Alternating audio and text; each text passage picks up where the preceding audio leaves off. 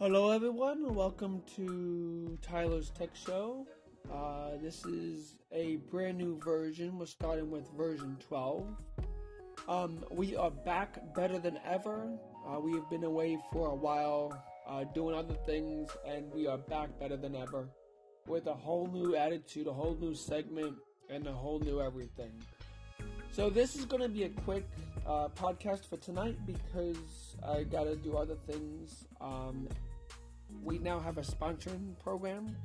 So our sponsor is K90 Long Island Sound. K90 Long Island Sound is a local radio station, online station from Long Island, New York. And they play everything from the 60s, 70s, 80s, 90s, and a little bit of today's music. And they also play other types of music, Spanish music. We are radio for the people. So that's that. They are awesome. It's operated by Josh, Heather as the owners, and me and Patrick as the co-owners. I am the podcast guy for the radio station. So, if you want to check it out, it's K90LongIslandSound.com. You can also go to request a song or have your song put on the lineup of music. You can email info@K90LongIslandSound.com. Alright, so today our segment is gonna be related to Verizon. Verizon is doing a lot.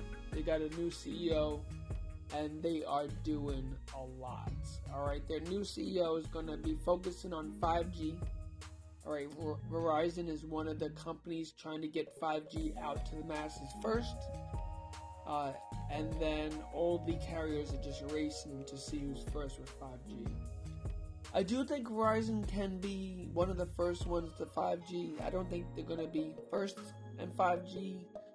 They got competition from Sprint, T-Mobile, and AT&T to be the first ones at 5G. AT&T's been the most aggressive in the timeline.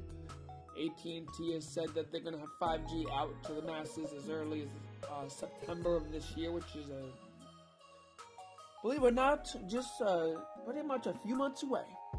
It's going to come here quickly than expected. Because you know how the summers go fast. Alright. Verizon's doing a lot.